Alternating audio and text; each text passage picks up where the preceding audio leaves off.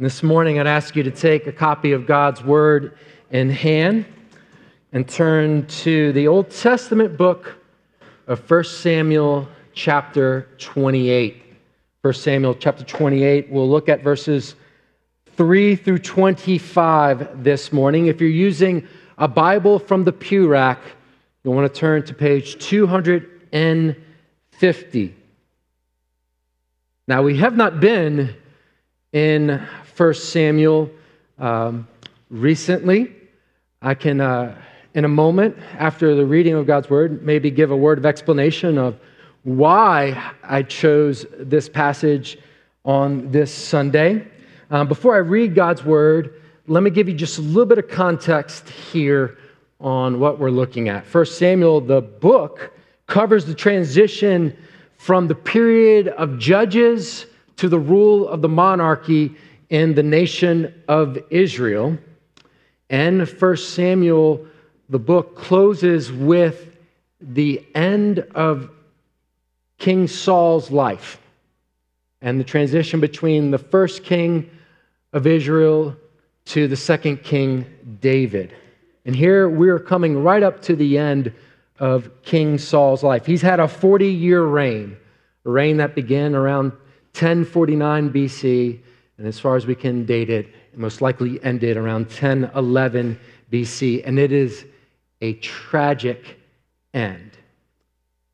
But in passages like this, it is God's Word, and it does have words of warning and encouragement for the people of God.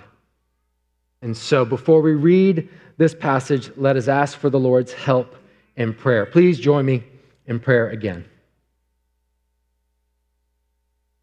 Our Heavenly Father, we thank you that you have spoken in your word, and we pray that you would amplify it in our hearing this morning, that it would drown out the voices of distraction, that it would drown out the voices of unbelief and doubt that have crept into our minds this past week. And may we start this new week being renewed according to your word. And so we ask for your Spirit's help in the hearing and applying of this word, that we might live for Christ's glory and that we might praise you all our days. So help us this morning, we ask. In Jesus' name, amen. Hear the word of God from 1 Samuel 28, beginning in verse 3.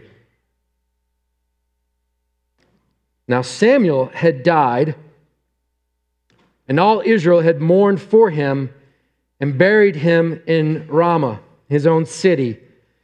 And Saul had put out the mediums and the necromancers out of the land. The Philistines assembled and came and encamped at Shunem. And Saul gathered all Israel, and they encamped at Gilboa. When Saul saw the army of the Philistines, he was afraid, and his heart trembled greatly. And when Saul inquired of the Lord did not answer him, either by dreams, or by Urim, or by prophets. Then Saul said to his servants, "Seek out for me a woman who is a medium, that I may go to her and inquire of her." And his servants said to him, "Behold, there's a medium at Endor." So Saul disguised himself and put on other garments and went, he and 2 men with him. And they came to the woman by night, and he said, "Divine for me by a spirit, and bring up for me whomever I shall name to you." The woman said to him, "Surely you know that what Saul has done. He has cut off the mediums and necromancers from the land. Why then are you laying a trap for my life to bring about my death?" But Saul swore to her by the Lord, "As the Lord lives, no punishment shall come upon you for this thing." Then the woman said, "Whom shall I bring up for you?" He said, "Bring up Samuel for me." When the woman saw Samuel, she cried out with a loud voice. And the woman said to Saul, "Why have you deceived me? You are Saul." And the king said to her, "Do not be afraid. What do you see?" And the woman said to Saul, I see a God coming out of the earth. And he said to her, what is his appearance? She said, an old man is coming up, and he is wrapped in a robe. And Saul knew that it was Samuel. And he bowed with his face to the ground and paid homage. Then Samuel said to Saul, why have you disturbed me by bringing me up? Saul answered, I am in great distress, for the Philistines are warring against me, and God has turned away from me and answers me no more, either by prophets or by dreams. Therefore I have summoned you to tell me what I shall do. And Samuel said, why then do you ask me, since the Lord has turned from you and become your enemy? The Lord has done to you as he spoke by me, for the Lord has torn the kingdom out of your hand and given it to your neighbor David. Because you did not obey the voice of the Lord and did not carry out his fierce wrath against Amalek. Therefore the Lord has done this thing to you this day. Moreover, the Lord will give Israel also with you into the hand of the Philistines. And tomorrow you and your sons shall be with me. The Lord will give the army of Israel also into the hand of the Philistines. Then Saul fell at once full length on the ground, filled with fear because of the words of Samuel. And there was no strength in him, for he had eaten nothing all day and all night. And the woman came to Saul, and when she saw that he was terrified, she said to him, behold, your servant has obeyed you. I have taken my life in my hand and have listened to what you have said to me. Now therefore, you also obey your servant. Let me set a morsel of bread before you and eat, that you may have strength when you go on your way. And he refused and said, I will not eat. But his servants together with the woman urged him, and he listened to their words. So he arose from the earth and sat on the bed. Now the woman had fattened a calf in the house, and she quickly killed it. And she took flour and kneaded it and baked unleavened bread of it. And she put it before Saul and his servants. And they ate. Then they rose and went away that night. Amen. And that ends this reading of God's holy, inspired, and inerrant word. May he write its eternal truth on all our hearts. So, why this passage on this day? Well, the task of preaching came late this week for me. And I know that when you do get those assignments on late notice, you're supposed to have a psalm or maybe John 3:16 sermon in your back pocket, and not this one.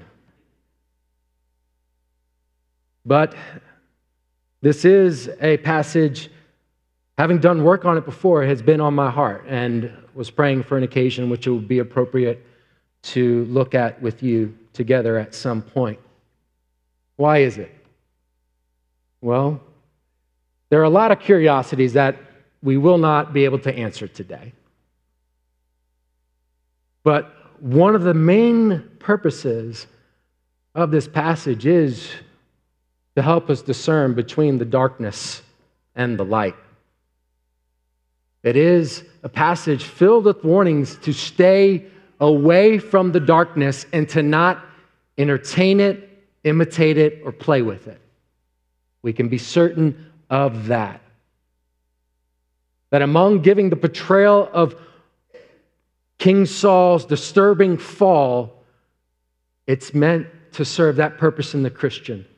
That we would have clarity between the light and the darkness, and that we would flee the darkness and run to the light. Because we live in a day when light is called darkness, and darkness is called light.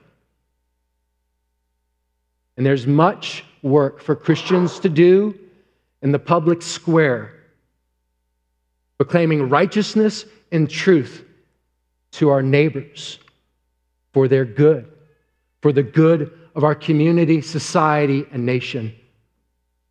But we have to be reminded of those truths in our own hearts. and seek to eradicate every bit of darkness in our own lives.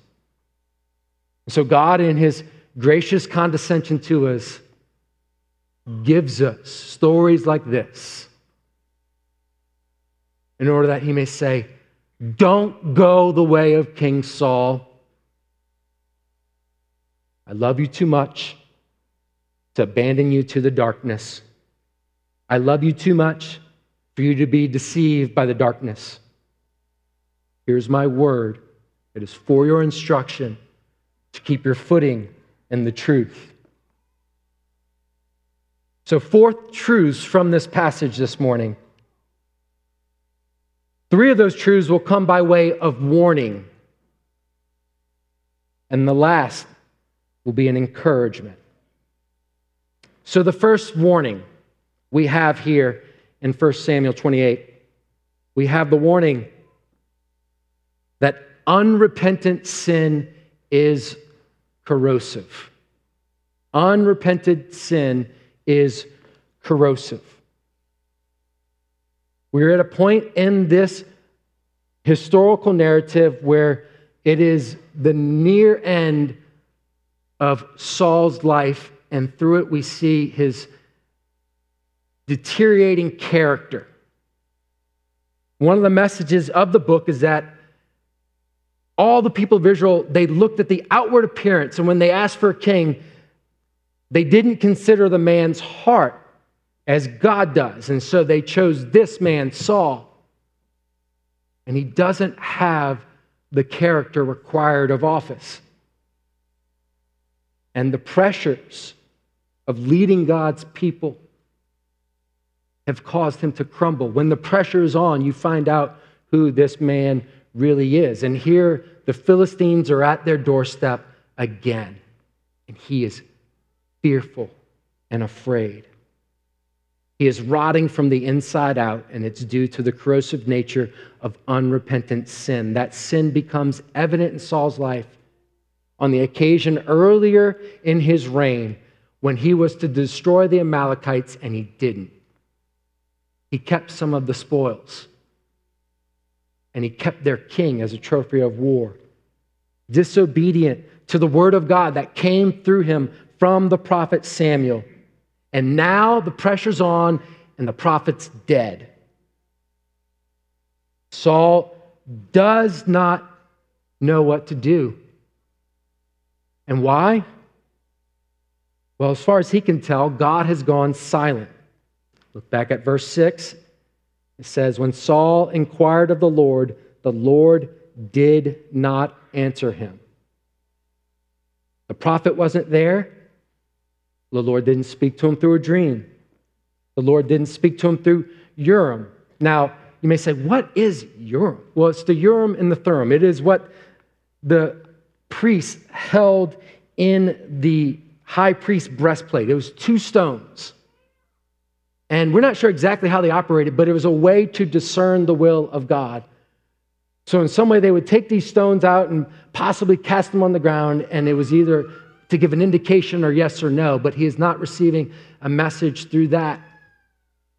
And as the king of Israel, he did at some point do what he was supposed to do, and he kicked out all the mediums and necromancers. What's a medium? Well, a medium is a person who claims to have contact with spirits from the dead and to communicate between the dead and the living. A necromancer is quite simply a witch or a wizard, someone who communicates with the dead in order to predict the future. And now that God has gone silent, he's going to seek pagan ways in order to discern a way forward. Before really thinking about how tragic that is that the king of Israel would consult with a medium, let's really just think about the corrosive nature of sin in this man's life. His unrepentance has made him dull to the word of God over and over again. Throughout his life, he was unwilling to obey the word of God, and through that, the voice of God became quieter and quieter to King Saul. God is silent. Why? Saul has demonstrated that he is unwilling to submit to God's word and obey. Now, in this situation, it shouldn't have taken much for Saul to discern the Lord's will. Their enemy is at the door. He is to lead God's people in battle against their enemies. God shouldn't have had to tell him again to defend Israel against the Philistines. This is part of his job description as king. The story begins with God's silence. It is a judgment against Saul. God will speak to him one last time. But as he does, he just reiterates what he already told them through the prophet Samuel, and is a word of final condemnation. It's a warning to each of us that when we tolerate our own disobedience, we become numb to the word of God. Sin sears our conscience, and eventually it makes us deaf to the word of God. You cannot expect to willingly live in unrepented sin and have access to the wisdom of God. We see something of Romans chapter 1 here being played out in the life of Saul, where the wrath of God is being revealed from heaven against Saul's ungodliness and unrighteousness. In his unrighteousness, he's suppressed the truth, and therefore God is giving him up. For quite some time, Saul has done this, and now here's the giving up. God is no longer restraining the progression of sin in Saul's life. Think about what it has made of this man. In verse 5, we see that he's a coward. He was afraid, and his heart trembled greatly. He is now a coward because of sin, more so than he was before. We see a man who is desperate in verse 7. So desperate that he seeks out a woman who is a medium that he might go to inquire of her. Looking for someone to communicate with the prophet Samuel. Imagine thinking, I didn't get much out of that sermon. Maybe I could go find a palm reader later today to help me. Or, tonight let's ditch the Bible study, dim the lights, and break out the Ouija board. He's trying to inquire of the Lord, but now he's inquiring of a witch, a medium. It's made him a coward. It's made him desperate. It's undignified. Verse 8. So Saul disguised himself. He betrays the dignity of his office to sneak across enemy lines to consult with this medium. He's a compromised man. Verse 9. The medium tells him, surely you know what God has done. He has cut off the mediums and the necromancers from the land. Why then are you laying a trap for my life to bring about my death?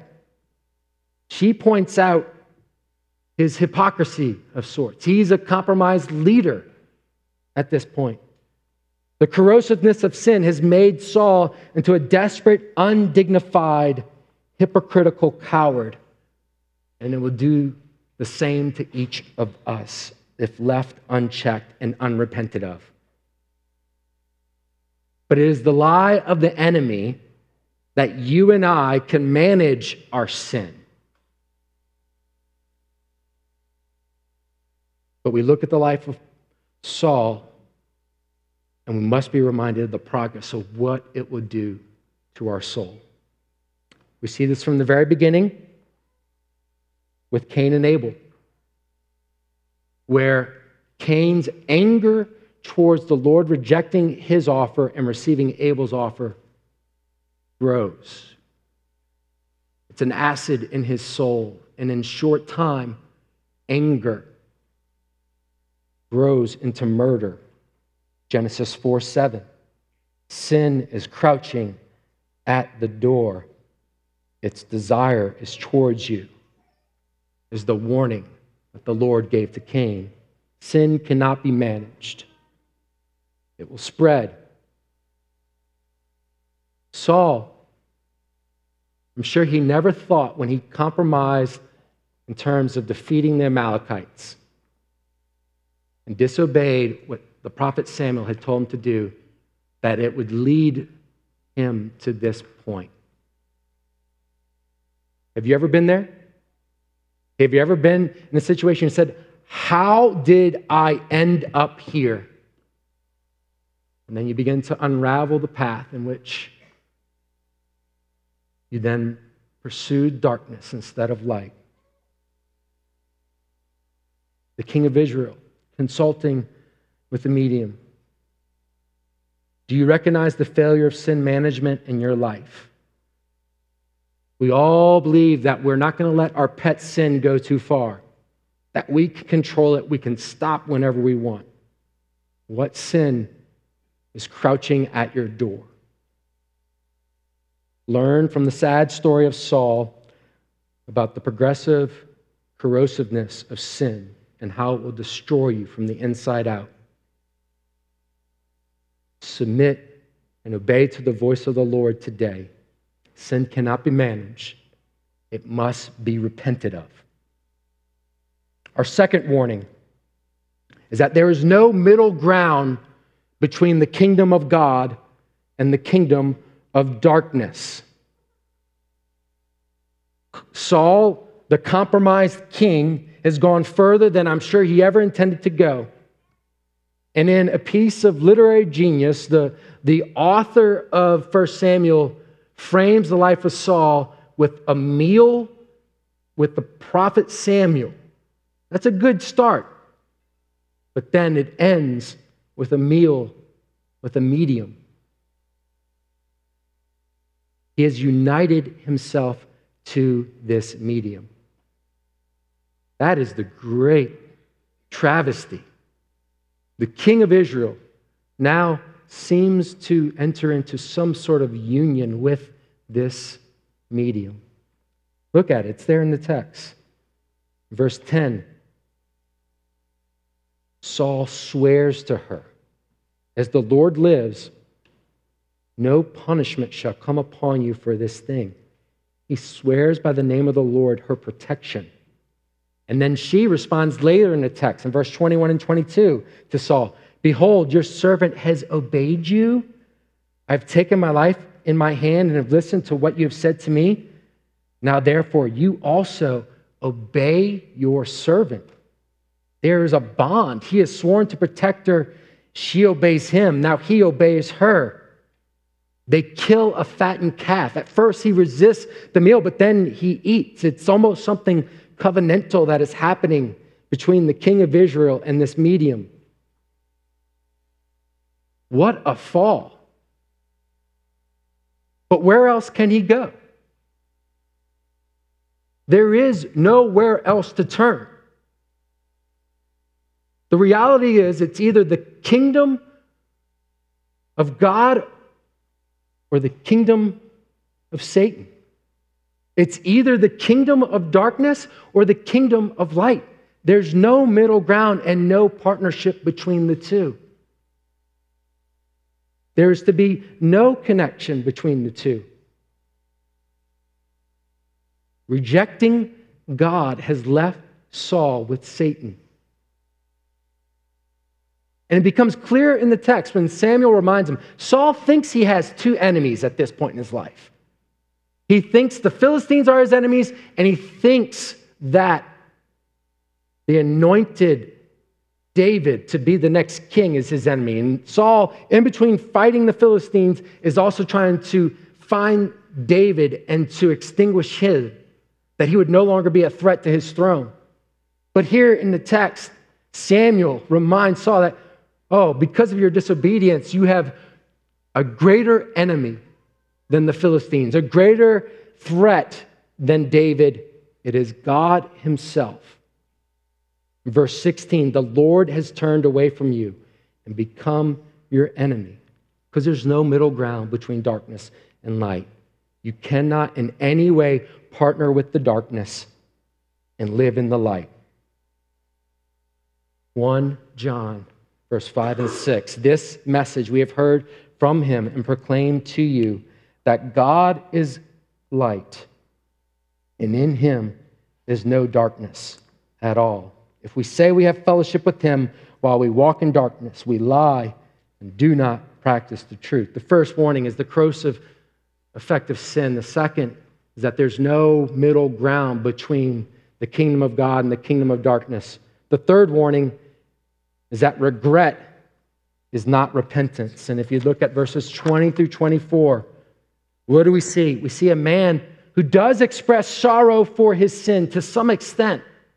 There is an expression of grief where he is unwilling to eat and he is throwing himself on the ground. There is worldly sorrow for the situation that he has find himself in. He is filled with fear. His strength has left him. For a while, he is unwilling to eat and he is terrified. He's filled with crippling regret, but it's not repentance. He knows he has sinned and he knows he deserves this condemnation. And yet, he does not turn from the sin and turn to the mercy of God. He does not argue with his sentence. He knows the truth. But there is no repentance. 2 Corinthians chapter 7, verse 10 says, "For godly grief produces a repentance that leads to salvation without regret, whereas worldly grief produces death." This is a good thing for each of us to pray. That as we consider our sins and our guilt and our shame, do we have the godly grief that leads us to despise that sin and turn to Christ? Or are we merely devastated by the consequences that we are experiencing because of our sin? Regret is not repentance. And we see this pattern over and over in the life of Saul. And here it is at his very end. Those are our three warnings. But this passage is not all warning. We close with the encouragement here. And what is the encouragement that comes from 1 Samuel chapter 28 is that the kingdom of God reigns over the kingdom of darkness. And you may say, "Preacher, how did you get that? And where is that coming from in this passage?" No, let me show you. The power of the kingdom of God shines through the darkness here. What do I mean? Well, God is sovereign over wicked kings and the mediums who try to do their bidding. Isn't that what happens here in the passage? Did you notice it? What happens in verse 12? Well, the woman saw Samuel, and she cried out with a loud voice. Not the reaction you would expect from a professional witch, medium, necromancer, whatever this woman is. No, we're given the sense that she is shocked. She did not expect the seance or whatever she's doing to work. All of a sudden, when something comes to her, it is and she is terrified. She cries out. It is the Lord at work. The Lord has sent Samuel back. Now, we can affirm that. That's what the text clearly says. The particulars, that's put it on your list to ask one day when you get to heaven. But I am certain that this is God sending back Samuel with this word of condemnation because it is the same exact word that Samuel has already spoken. It is not a new word. It is a true word that has already been spoken. The addition to it being, "And what has promised to come upon you is now going to happen." But everything that Samuel says is consistent with what he's already told Saul, that the kingdom would be torn from him, that it would lead to his demise. Here it is. She realizes that she is dealing with Saul. This goes way beyond anything she's ever experienced.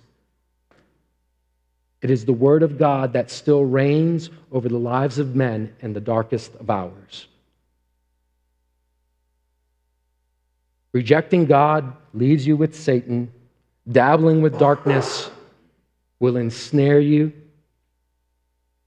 The kingdom of God and the kingdom of darkness are always in conflict until the end of the age. We are not to be confused. They are not equal opponents. The kingdom of God is more powerful than the kingdom of darkness.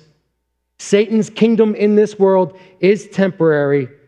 God's kingdom rules over all and is without beginning or end. And Christ rescues the enemies of God from the kingdom of darkness. And he does it today. That's why we await for his return. He is still doing that work, going behind enemy lines and transforming sinners into believers, transforming rebels into worshipers, pleading his own obedience in the place of their disobedience in order that they might be delivered from the domain of darkness and transferred into his kingdom. Colossians chapter 1, verse 13. Well, there's good news. The kingdom of God reigns over all, and the doors to the kingdom remain open through Christ. This morning, if you know yourself to be in the wrong kingdom, Christ says, repent and enter into the kingdom of God through me. Those who are in the kingdom of God, we have an ambassador role among the enemies of God. 2 Corinthians chapter 5. But it's distinct from ambassadors in our world today. Ambassadors in our world today, they go and they represent another country or kingdom, if you would, but they don't necessarily in and of themselves have permission to invite others into their kingdom. They're just representing their kingdom on foreign soil. But as ambassadors for Christ, we have the message of reconciliation, that you can know God as Father through his Son, Jesus. And we are here representing another kingdom, inviting you to come into that kingdom with us.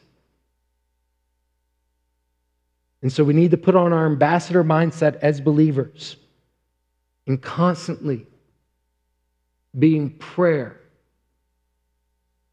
when we see the darkness, to not be intimidated by it, but to believe that the power of the gospel is greater to overcome the darkness. There's a lot of ways we can think through this as believers in our world today. What if? What damage would be done to the kingdom of darkness if every time you and I drove by and we saw on someone's porch a rainbow flag this month, we asked the Lord to save them, to show compassion, to lift the blinders off their eyes? What if, instead of just being grossed out by the darkness, we come and say that there's hope for anyone in Christ? And there's power in his name to free from vice and sin and addiction.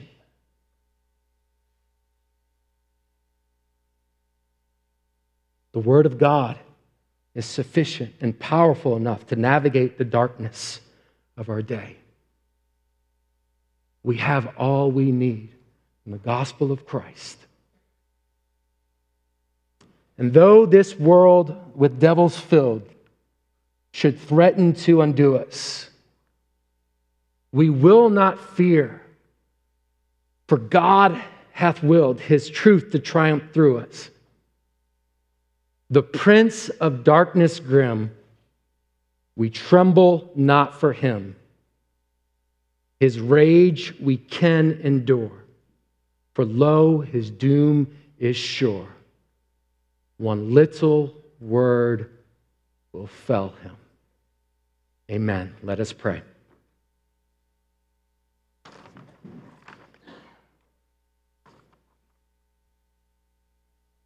Heavenly Father, we ask that by your Spirit you would show us where we have tolerated unrepentance in our own hearts and lives.